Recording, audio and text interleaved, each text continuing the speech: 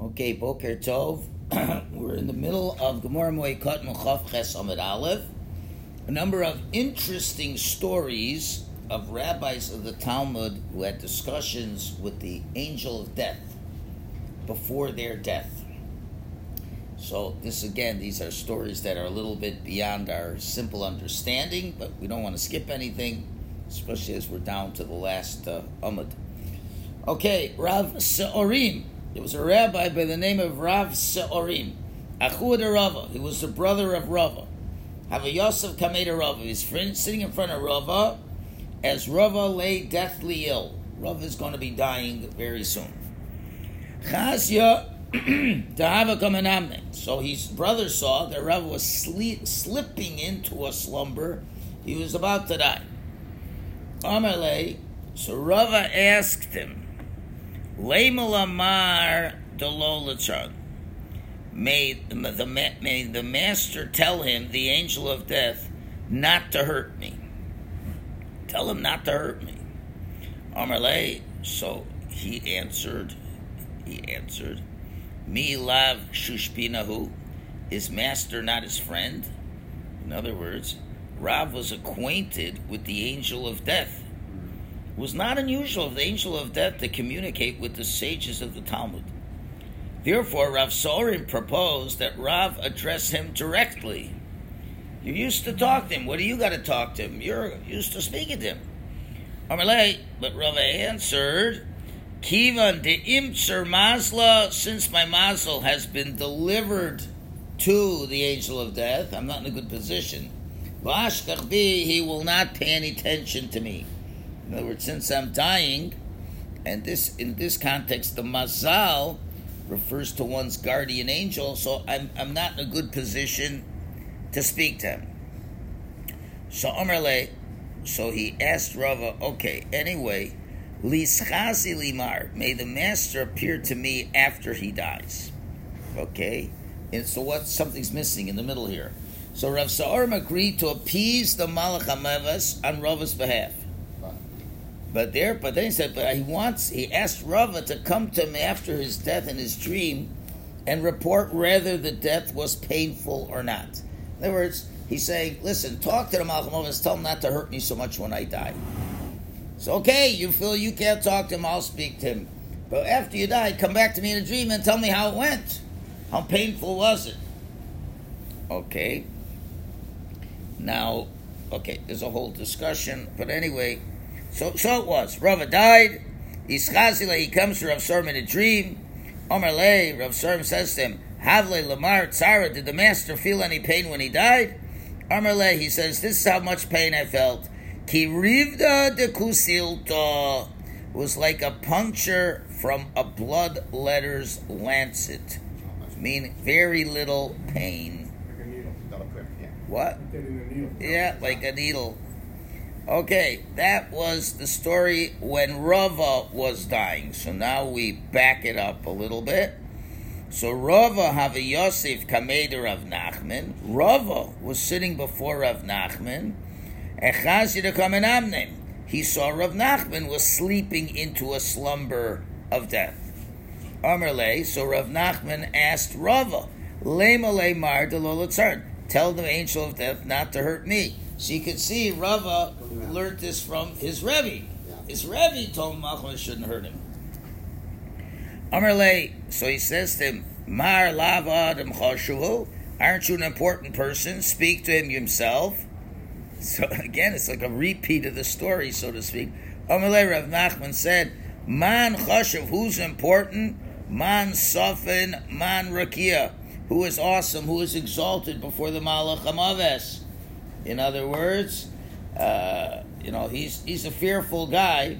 And again, once you've been delivered into the hands of the Malach HaMaves, your importance is not worth very much. Same story. Amarle, Rava said to him, Lich silimar, may the master appear to me after he dies. Achsula, he did appear to him. Amarle, he said, Havale lamar tzara, did the master feel any pain? Amarle, he said, Kemishchal benisa mechalva, was like a hair being drawn out of milk. A hair falls in the milk, you just take it out. You hear that a lot. turned that like 3 or 4 times the last month. Well, Use that example. Yeah, this is an example of the least painful of death. Here coming with milk. Now, this is very. Things that are easy and what's painful. What? What's that? It just seems a weird one to use. I don't know. Yeah, it is strange. Well, it's not painful. No, I know. There's no pain at all. You know. There's no pain at all. It's That's the same thing we say. It's like It's not from you. cutting, It's not coming from you. It has cutting butter with a inherent. hot knife or something like that. I'm sure there's deeper ideas there. Okay, and then Rav is not finished. The if Hashem would say to me, Zil ba'olam karavis, go back to the world, living there as you were before, and then die again. In other words, if Hashem would tell me, you can go back, have another trip. Lo be'in, I wouldn't want it. The nafish bi'ususe, because the fear of death of the Malcham of us is very great. So, I think it's hard to understand, like, what's going on with these rabbis over here. Like, you think you're a special character? Like, everybody dies. So, I think you have to say that the most important moment of a person's life is now when you are transitioning from this world to the next world. And if you're a good person, a big tzaddik, the transition, like this is the moment you've been waiting for, really, because you want to reach a state of dveikus, to cling to Hashem, and there's going to be no greater state of dveikus is when you remove the external husk of the body, and now you can totally bond with HaKadosh Baruch Hu. So it could be that they wanted to have lots of kavanah when that's happening, and if the death is painful, it could divert them from that kavanah. And that moment of first bonding, it's like almost like, as they say, a shehecheyanu moment, because this is like an incredibly new experience. And you don't want to have the pain of death, divert your focus on that. So I guess since Rava saw Rav Nachman was telling him, pray to the Malchus, I shouldn't have that much pain. So therefore Rava asked his brother to also pray they should not have so much pain. So that I think is, it's not that they're afraid of the pain, but you have to have lots of focus. And until a person experiences, death is something you haven't experienced. So for some it could be painful, for some it's not painful. So therefore he's praying that it should not be painful, and therefore he can focus on this quote-unquote beautiful transition that should be occurring. Okay, next. Now, those are two stories where rabbis were going to die. There was no question about it. There was nothing to discuss. Here we have questions where we can have some discussions over here. Rabbi Elazar hava ka'ochel truma. Rabbi Elazar was eating truma, so obviously he was a kohen. He saw the Malcham Avos came to him. That's it. Time is up. But wait a minute. He's a kohen and he's eating truma. Amalei Rabbi Elazar said to the Malcham Avos, Truma ka'achilna, I'm eating truma right now. V'lav kodesh ikri. Is it not called sacred? You can't be in a state of tumah. So therefore I should try to stop you from taking my life, because if you kill me, then the truma I'm eating will become tumah from my corpse. Okay? So, okay, you have a good point. So chofalei shata, the moment passed, and the Malcham Avos did not take his life. So I guess he was able to avoid it for a little while. Okay, so these guys can negotiate with the Malcham Avos. You can say, listen, you want to take me now? Now, why did the Malcham Avos come back? Whatever, those are all beyond what I can explain. Rav Sheshes Ischas Eli V'Shuka. Rav Sheshes saw the Malcham Avos while he was in the marketplace. Amarlei, so he said to the Malcham Avos, B'Shuka K'Behema, you're going to take me in the marketplace like an animal? Like they shecht animals in the marketplace. There's a butcher shop and this and that. You think I'm like an animal? So therefore, come into the house. In other words, let me finish what I'm doing here. Let me go into my house. Let me lay down in my bed, and then you'll take me. And I guess that's what happened. Rav Ashi Ishchazi also Rav Ashi saw him in the marketplace. Amalei, so Rav Ashi said to him, Israch li tlosin yamin. Give me 30 days. V'hadri l'talmudai, so I can review all my studies. Wow. Da'amriso, because you say in heaven, not you, but the heavenly realm says the following. Ashrei mi shebol lakan v'talmuda biyado. Fortunate is one who comes to this place and his learning is in his hand. In other words, if you remember all your learning, or you practiced all your learning, the Maharsha explains in his hand is a reference to the original insights and explanations a Torah scholar commits to writing. So it's fortunate if he records his thoughts, for that's his primary learning. That's what he had made the best impression on him. So therefore, the Torah scholars are called sofrim. So this is a little different. It means that if you're writing down, you have all that for posterity. Either way, there is an interesting concept that you have to come to Olam Haba with your Torah. So if you're listening to Torah and you're forgetting it all, now it doesn't say you're cursed. It says fortunate is the one. Now, in what way are you fortunate? I guess, when you're going to come up to Shemaim, you'll be in a good place. You're remembering all your Torah. Now, what about us who forget it? So I guess we're not so fortunate. It's not that we're sinners or anything. We're just not so fortunate. And you do find, big tzaddikim, that's what they focus on. Once they've, let's say, a big rabbi, big Rosh Yeshiva, and they're now retired, so to speak. So what are they doing? They're reviewing all their Torah because they want to have it all with them when they go. Okay, there doesn't seem to be a magic formula that all of a sudden Hashem will just put the disc in your brain and you'll remember all the Torah. So you should leave this world with as much Torah as you have in your hands. So he said, give me 30 days. He granted his request. Biyom Tilson Asa, the 30th day came. The Malach Mavas came back to Rav Ashi. Amarle, so Rav Ashi said to him, my kuliyai, what's all this urgency? Why you pursue me before the time?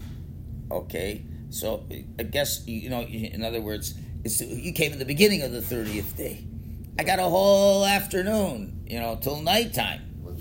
Okay, now, of course, so that's this question. So, and therefore, Kadach Garagle Debar Nosan. So the angel of death answered, listen, Rav Ashi, you're pushing away Rav Nosan.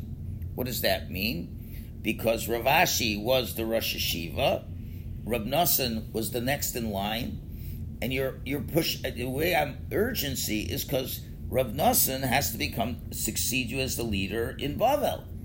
And it's time. So why can't it come a little later? And one reign of one king does not encroach upon another king, even a hair's breadth.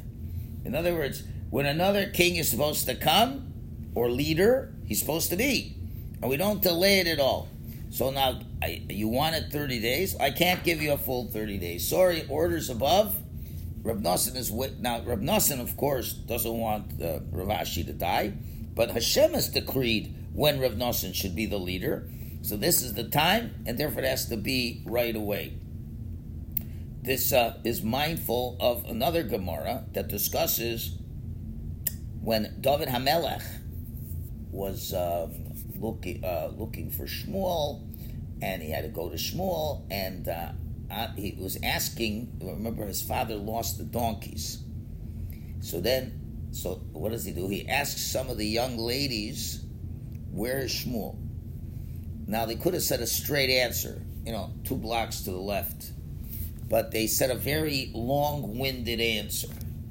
So Gemara asked, why did they say such a long-winded answer? So they gave a couple answers. One of them is, David was a handsome guy, so they want to get to look at him a little longer, they talk a little longer. But another answer, Gemara, is this answer, that one kingdom doesn't replace another kingdom. Now what's going to happen? After he meets Shmuel, Shmuel will privately anoint him, and de facto, or de jure really, David will be the new king, even though Shaul is still sitting on the throne, but he's not the king anymore. So this is an example of the opposite. We delay it a little bit. So David HaMelech, so the girl spoke a little longer, a few seconds more. That delayed his whole interactions with Shmuel, and he became the king a few seconds later. Because when Hashem decrees the leadership change, that's exactly at that time, and you cannot delay it. Okay, another story. Rav Chisda lo havi yochalei. The Malchus was not able to approach Rav Chisda when it was time for him to die. Why? He didn't stop learning. He just was learning and learning and learning, and learning protects you. Can't take him away when he's learning. So Solik, so he went up, Yosef ba'arza de Rav, he sat on a cedar tree by Rav Chisda's study house. Paka arza, he split a cedar there, made a big noise, and therefore it interrupted Rav Chisda's train of thought for a moment. Vishasik, he was silent. V'yochalei, and he was able to take him. Very similar to the story with Rebbe Yehuda Nasi when he was dying and all the rabbis were praying, and Malach Moses couldn't take him. And the maid servant of Rebbe caused a disturbance and made the same thing happen as well.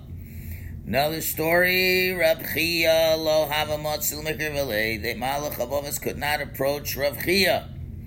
Yom Achad, one day, the Malach Avos disguised himself as a poor person. Asa Torah Baba, he knocked on Rav Chisda's door. Amar Le, he said to him, Afik li rifta, can you give me some bread? Afik le, he gave him some bread. Amar Le, so he says, V'lav kol merache maranya, does the master not have mercy on the poor? Clearly you do. In other words, I see, you are very kind to the poor people. Well, guess what? There's another poor entity. Ahu Gavra, this man, meaning the Malach HaMavos, Amai lo kamerache mar, why don't you have mercy on him? I have orders to bring you the next world. So don't give me troubles that I got to go and knock down a cedar tree or things like that. And at that point, Galilei. So now he revealed himself, the Malach HaMavos, to Rav Chia. Achvale shuta the Nura, showing him a rod of fire, and he saw his true identity.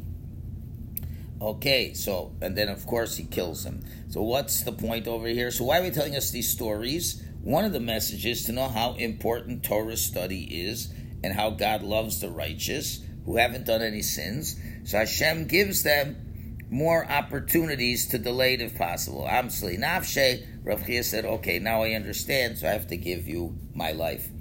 But again, so each situation has got different things. Here, for example, Rav Chia was able to end his life by doing a chesed, so to speak. The last act he did was a chesed, even though it was to the Malach HaMavos, but we don't care about the actual results. We care about the feelings, kavanah, and effort. And he gave him the bread. So he died with his last act of doing a mitzvah, which is always a good thing to be able to do. Okay, a lot of these stories are beyond my pay scale to explain to you, but one thing is clear from all this: the day of death is a very important day.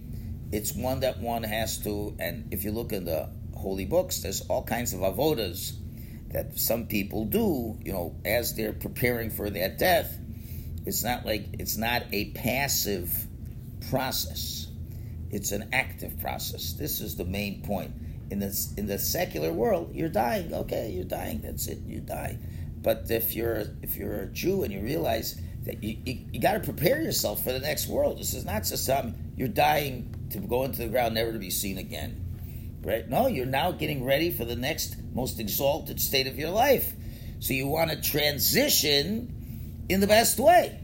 And whatever, you're saying vidui, you're davening, a lot of tzaddikim would take a glass of water right before they would die and say shakol li yabid varo, and then die with that.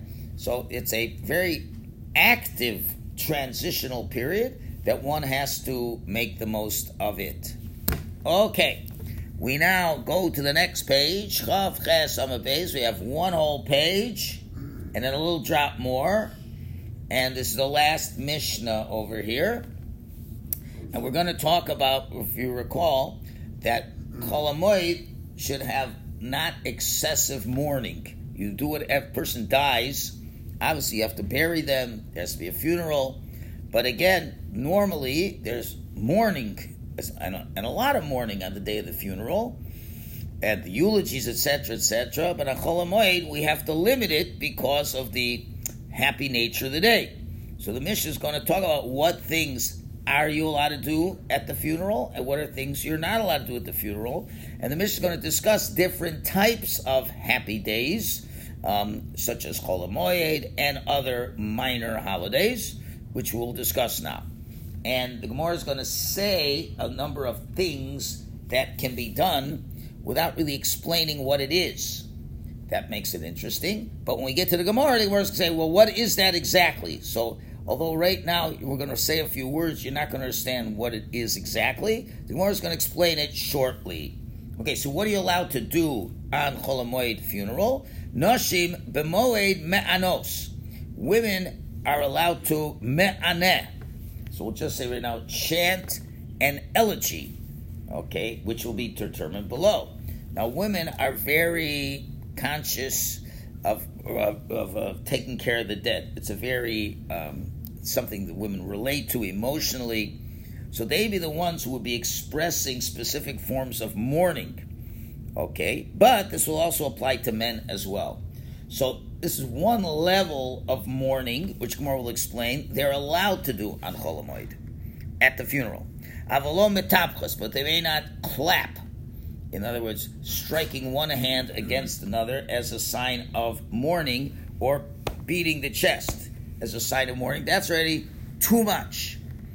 Rabbi Shmuel says, on the other hand, hasmuchas lamita, but those who are near the bier, okay, medapchas may clap. In other words, they're directly in front of the dead person. So Rabbi Shmuel makes a difference between those who are right in front of the bier and those who are not. The Tanna Kama made no difference and says you're never allowed to beat your chest. This is Chol HaMoed, which has a higher level of joy than the next minor holiday. Tanna Kama continues, Uberoshe Chadashim, B'Chanukah, B'Purim, those three, Ma'anos Umatapchos, they can do the first and let's say the dirge and clap. They are treated less stringently than Chol HaMoed because the prohibitions against malacha do not apply. Chol HaMoed, you're not allowed to work. A lot of things you can't do. But these other ones, it's a little bit of less joy. So therefore, you can do both of this. Bazeh, v'zeh, both on this occasion and on other occasions. Lo mekonanos, no matter what it is, they may not be mikonain, which we'll see what that means is. It's a more intense type of lamentation. It's called responding, and that is not allowed. So this is more intense, and the clapping and all that, then that's what's not allowed. I'm surprised. Isn't Rosh Chodesh somewhere in between Chol HaMoed and Chanukah and Purim? Because Rosh Chodesh is a biblical commandment. Not anymore. I mean, So we don't have anything biblical we could do with it, and it's certainly, it's not a moed. It's not a moed. But it's, We see the fact you could work on Chol HaMoed. right. So that's a big. I'm Rosh Chodesh. I'm sorry. You can work on Rosh Chodesh, Right, I realize that. like Hanukkah and Purim. So it's basically they're pretty similar days. Rabbinic, right? Versus. But there's nothing. But there's nothing. There's nothing biblical anymore about Rosh Chodesh nowadays. The only thing we would do is bring a korban, and it's some degree of holiday, but nothing compared to the others. No, is what? So there's a musaf, fine, but it's not. There's no. So what does it get? It gets an extra aliyah. Yeah, that's going to say. Okay, but on the other hand, there's many things that are less. So there's not a lot of wiggle room. There's not a lot of room to put in between those two. So we put it together with the work. So now we have to. Mishnah is going to explain what are these terms that we've been bantering around. Ezo inui. What is this idea of inui? That's the first one. Shekulon onos ka'achas, where all of them chant together. They all are chanting together. Akina. Sha'achas medaberes v'kulonos, one leads and the others respond. Shenemar, as it says, we see from Pasuk, v'lameidna b'noseichem nehi and teach your daughters mourning, V'isha Reusa Kina, and each woman a lamentation to her friend. So the words woman to her friend imply that one woman leads and the others respond. Okay, those are those two expressions. Now, the Mishnah ends on a positive note, and this is a common line said at a funeral. If people are proper eulogizers, they will always end with this line. In the future, and this is a quote of a pasuk in Yeshaya, Bila hamoves lanetzach, death will be swallowed up forever. Umocha Hashem Elokim dima, and Hashem will erase tears, me'al kol panim, from all faces. This refers not to the death by natural causes, but to the death at the hand of man. It promised Jewish people that the death and sorrow they have suffered as a result of their exile among their nations will come to a complete end. That is the pshat, the pashut pshat of the Radak. The Ran explains the verse to mean that death will be abolished and people will live forever. It appears that Radak interprets the verse as referring to the Messianic era, whereas the Ran refers to the time of the resurrection of the dead in the world to come. Seriously? There's a dispute on that? Well, that is not a dispute. If we're talking about different times. Oh, okay. We're talking about the times of Mashiach, where it's a normal life, but there's no anti-Semitism, and people will live longer lives, and that could very well be true because Hashem now has given medicine the ability. I'm sure in the next 50 years, there's going to be all kinds of artificial things you put into people, and they could live a lot longer, whatever. But this is all part of God's divine plan. Now, the Mishnah, why are we quoting this verse? Because this is the last Mishnah. We don't want to end on a sad note. Okay? Wow. And really, they say a little bit more. It's a machlokas, the order of the Gemaras, the tractates. So there are some who say that Moed Katan is the last of the Masechtas in Seder Moed. So we want to end Seder Moed on a good note. Others, the Rambam says it ends with Chagiga. But either way, you want to end on a positive note. Okay, fine. So there's different ways. So we mourn a little bit less on Chol HaMoed, and we explain those different levels over there. So now the Gemara wants to know, okay, fine, there are dirges that are said. Mein Amran. So what do they say? What do you say at a funeral? So there's all kinds of things. Amar Rav, Rav says this is the dirge. Vai la'azla, vai lechavila. Woe over the journey, and woe over the security. Now, what does that mean? Woe over the deceased who's embarking on a journey from which he shall not return. And cry woe over him because he must repay the security that had been entrusted to him. He's got to return his soul to the owner. Okay, here and in the examples below, the Gemara quotes only part of the elegy. The eulogizers will expand on the matter as they saw fit. Okay, the dirges quoted here do not praise the deeds of the deceased as a eulogy typically does. There's different things. There's a eulogy, but then there's the crying. Okay, and the reason might be that these elegies were used on occasions such as Chol HaMoed, where a regular eulogy is not allowed. Remember, we're not supposed to give eulogies on Chol HaMoed. But being sad, okay, so certain levels of dirges were allowed to be said. So, in other words, there's a balance over here. Remember, the funeral is to give honor to the deceased and also to arouse us to do tshuva. So therefore, even if let's say we just had Gemaras earlier that says that, oh, this rabbi was like taking a hair out of the milk. So it's a very beautiful experience. Yeah, but not necessary for everybody, and we don't know what goes on behind closed caskets. So, so death is, for many people, it's not going to be good. You're going to go right to Gehenna and all kinds of things. So for the people who are attending the funeral, who should be focused on doing tshuva, as we'll see shortly, the famous Gemara says there's a lot of benefits to accrue for people to go to a funeral.